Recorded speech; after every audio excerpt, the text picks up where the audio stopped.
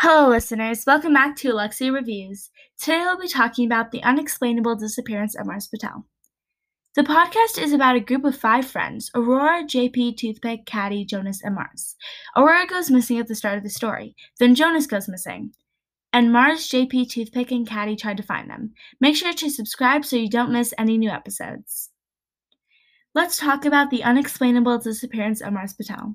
I really enjoyed this podcast. This podcast has so many different things, but they all worked very well together.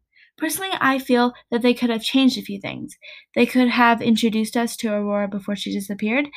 Some of the episodes could have been a bit longer in order to express the storyline a bit more.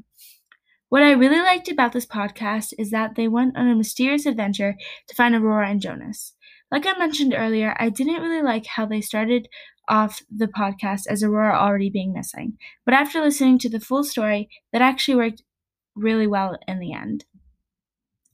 I would probably say that any age group could listen to this podcast.